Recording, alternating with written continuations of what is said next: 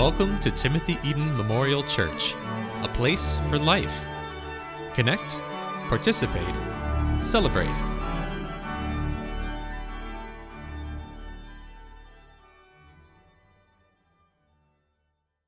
Our gospel reading is from the book of Matthew, chapter 16. Now, when Jesus came into the district of Caesarea Philippi, he asked his disciples, "Who do people say that the Son of Man is?" And they said, "Some say John the Baptist, but others Elijah, and still others Jeremiah or one of the prophets." He said to them, "But who do you say that I am?" Simon Peter answered, "You are the Messiah, the Son of the living God." And Jesus answered him, "Blessed are you, Simon, son of Jonah. For flesh and blood has not revealed this to you, but my Father in heaven. And I tell you, you are Peter, and on this rock I will build my church, and the gates of Hades will not prevail against it. And I will give you the keys of the kingdom of heaven, and whatever you bind on earth will be bound in heaven, and whatever you loose on earth will be loosed in heaven." Thanks be to God. Let us pray. And now, O God, may the words of my mouth and the meditations of all of our hearts be acceptable in your sight. You are our strength and our Redeemer. Amen.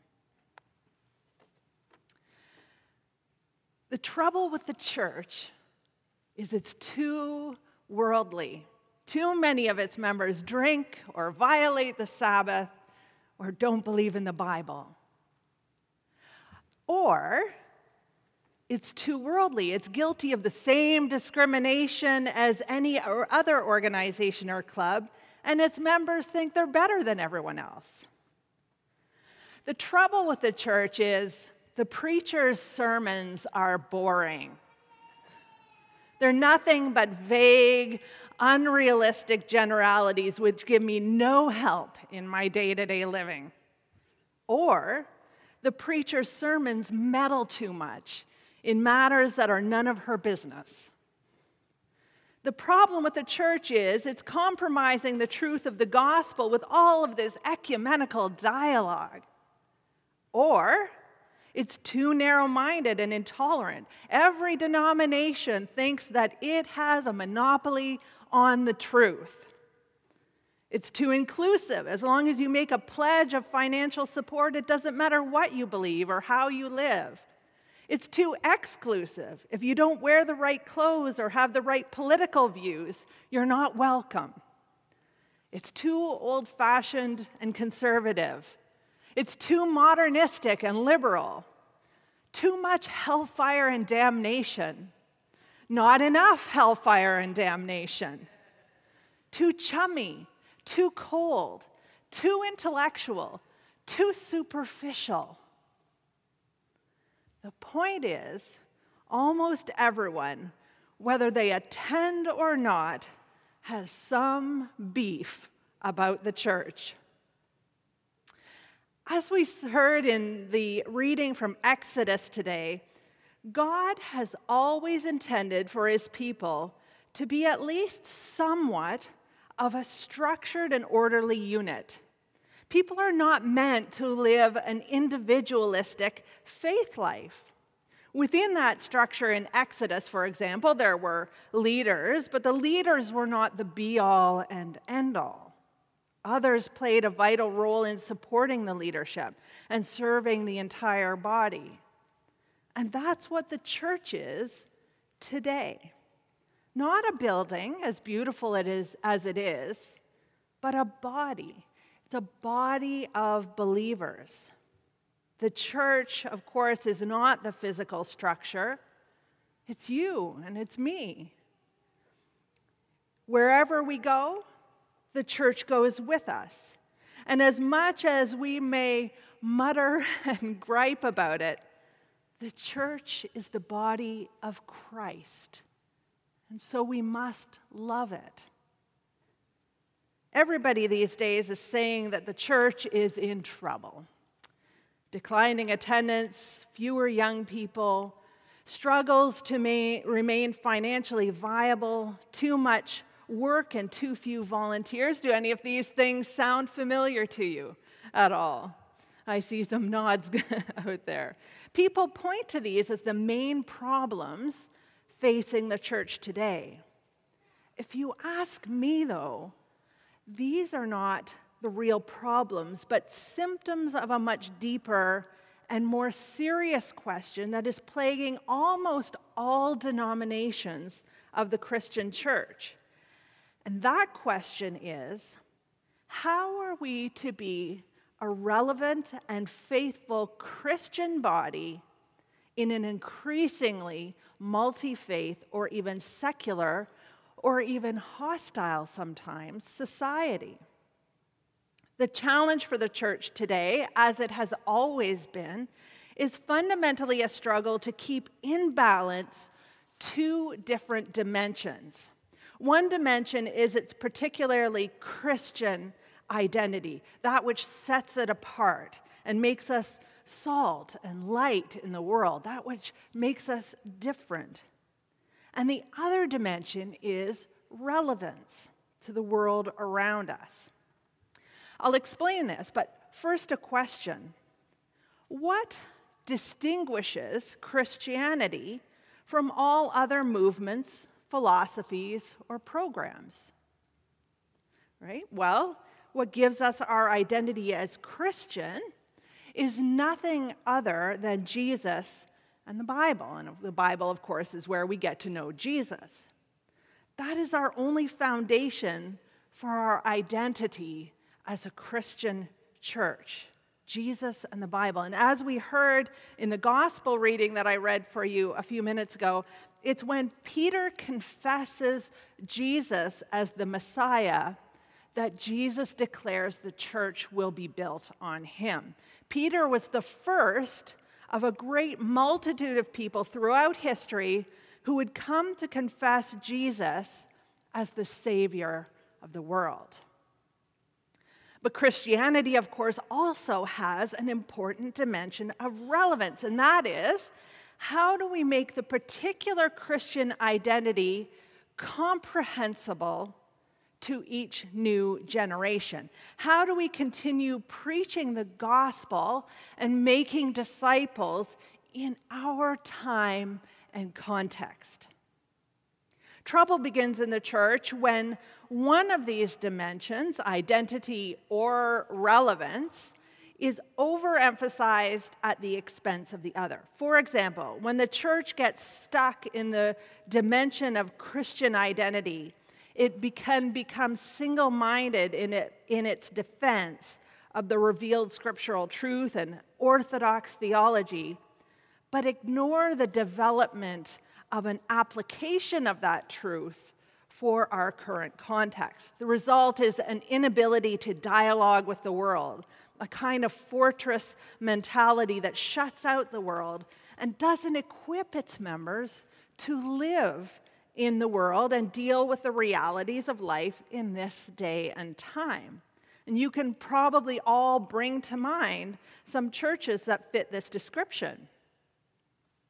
On the other hand, the danger of overemphasizing the dimension of relevance of the faith at the expense of our identity is found in those churches that are willing to sacrifice or downplay the specifically Christian message in their effort to appeal to the world, right? They want to be relevant, which is good, it's important, but this can come at the expense of the inconvenient truth of the gospel. These churches will lose focus of biblical truth, often allowing the winds of cultural changes and preferences to determine the criteria of truth in the church. One of the signs of a church that is unbalanced on the side of relevance is a lack of respect for authority, for the tradition, for any kind of authority. Since context is the only criteria for truth, then truth is whatever I decide is true for me in this moment, and is open to revision depending on my personal circumstances or emotional state. That's the risk of going too far the other way. In this case, there will no longer be respect for the work of the great theologians of our tradition, for example. And the Bible loses authority for our lives and is considered nothing more than a quaint book of stories, and we use what we like and ignore the parts we don't like, right? And sadly, in many churches that err on the side of relevance, there will no longer even be respect for the authority of Jesus. Jesus becomes my buddy, right? My comforter, there when I need him and tucked on a shelf when he's inconvenient. But in this case, not the Lord of my life who rules all the spheres of my existence. So what does it mean then to be a particularly Christian and relevant church in the 21st century?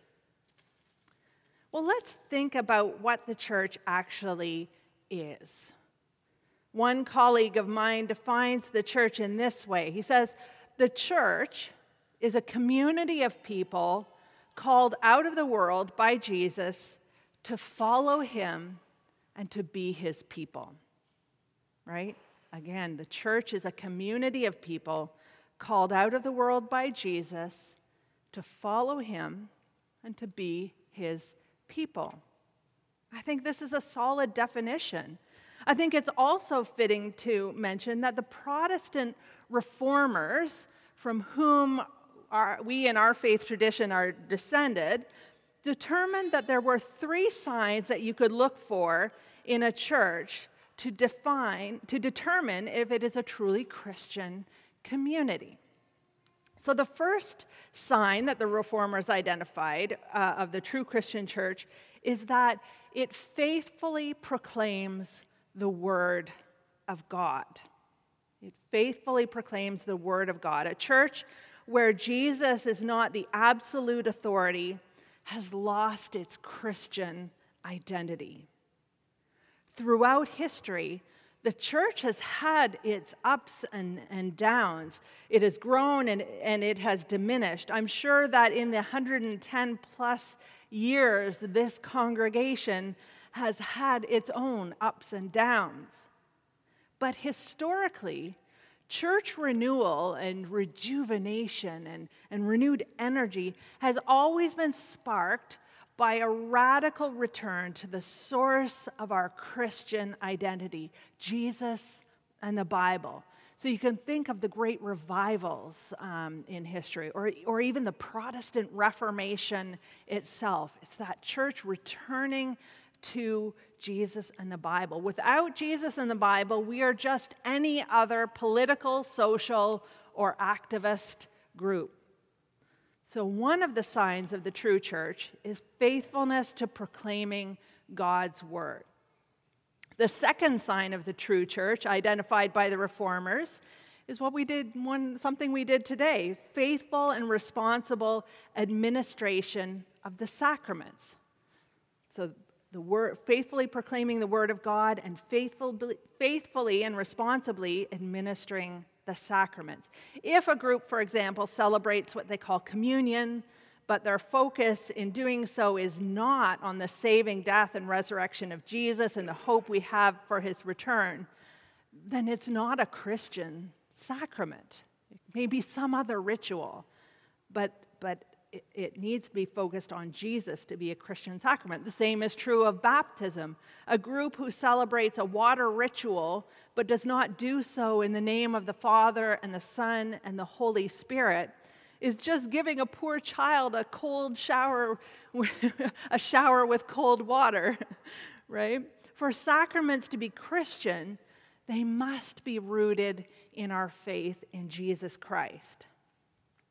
Now, in the Lutheran wing of the Protestant Reformation, with regards to the signs of the true church, they left things there. Word and sacrament, that was what mattered. But the Presbyterians, which is one of our founding churches in the United Church of Canada, added one more sign, and that is church discipline. Oh, those Calvinists. The Calvinists recalled the Apostle Paul's emphasis on church discipline, that one of the faithful functions of the church is to call people to live out their faith in Christian discipleship. So the church has a responsibility to shape the lives and the discipleship and the way people go out into the world and live their lives. So that, for the Presbyterians, was a third dimension. Church discipline is administered in love and according to biblical standards, but it is a deeper love, one that is willing to take the risk of confronting a sister or brother who is damaging their life or disgracing the name of Jesus through their behavior or through their attitudes. The purpose of Christian discipline, according to the Calvinists, is never, ever to shame or punish, but to restore a brother or sister to fullness of life and dignity.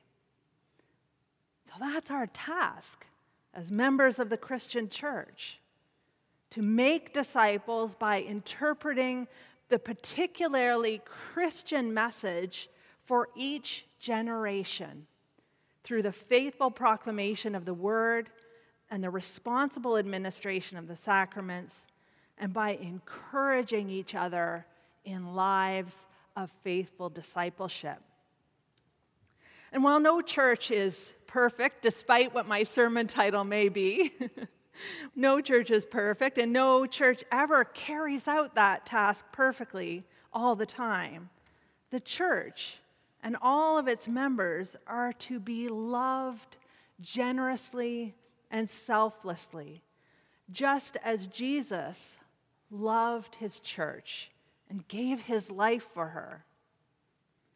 I think this poem sums it up nicely. An anonymous poet wrote, "I think that I shall never see a church that's all it ought to be, a church whose members never stray beyond the straight and narrow way, a church that has no empty pews, whose pastor never has the blues, a church whose elders always speak and none is proud and all are meek. Such perfect churches there may be, but none of them are known to me. But still we'll work and pray and plan to make our own the best we can." Amen.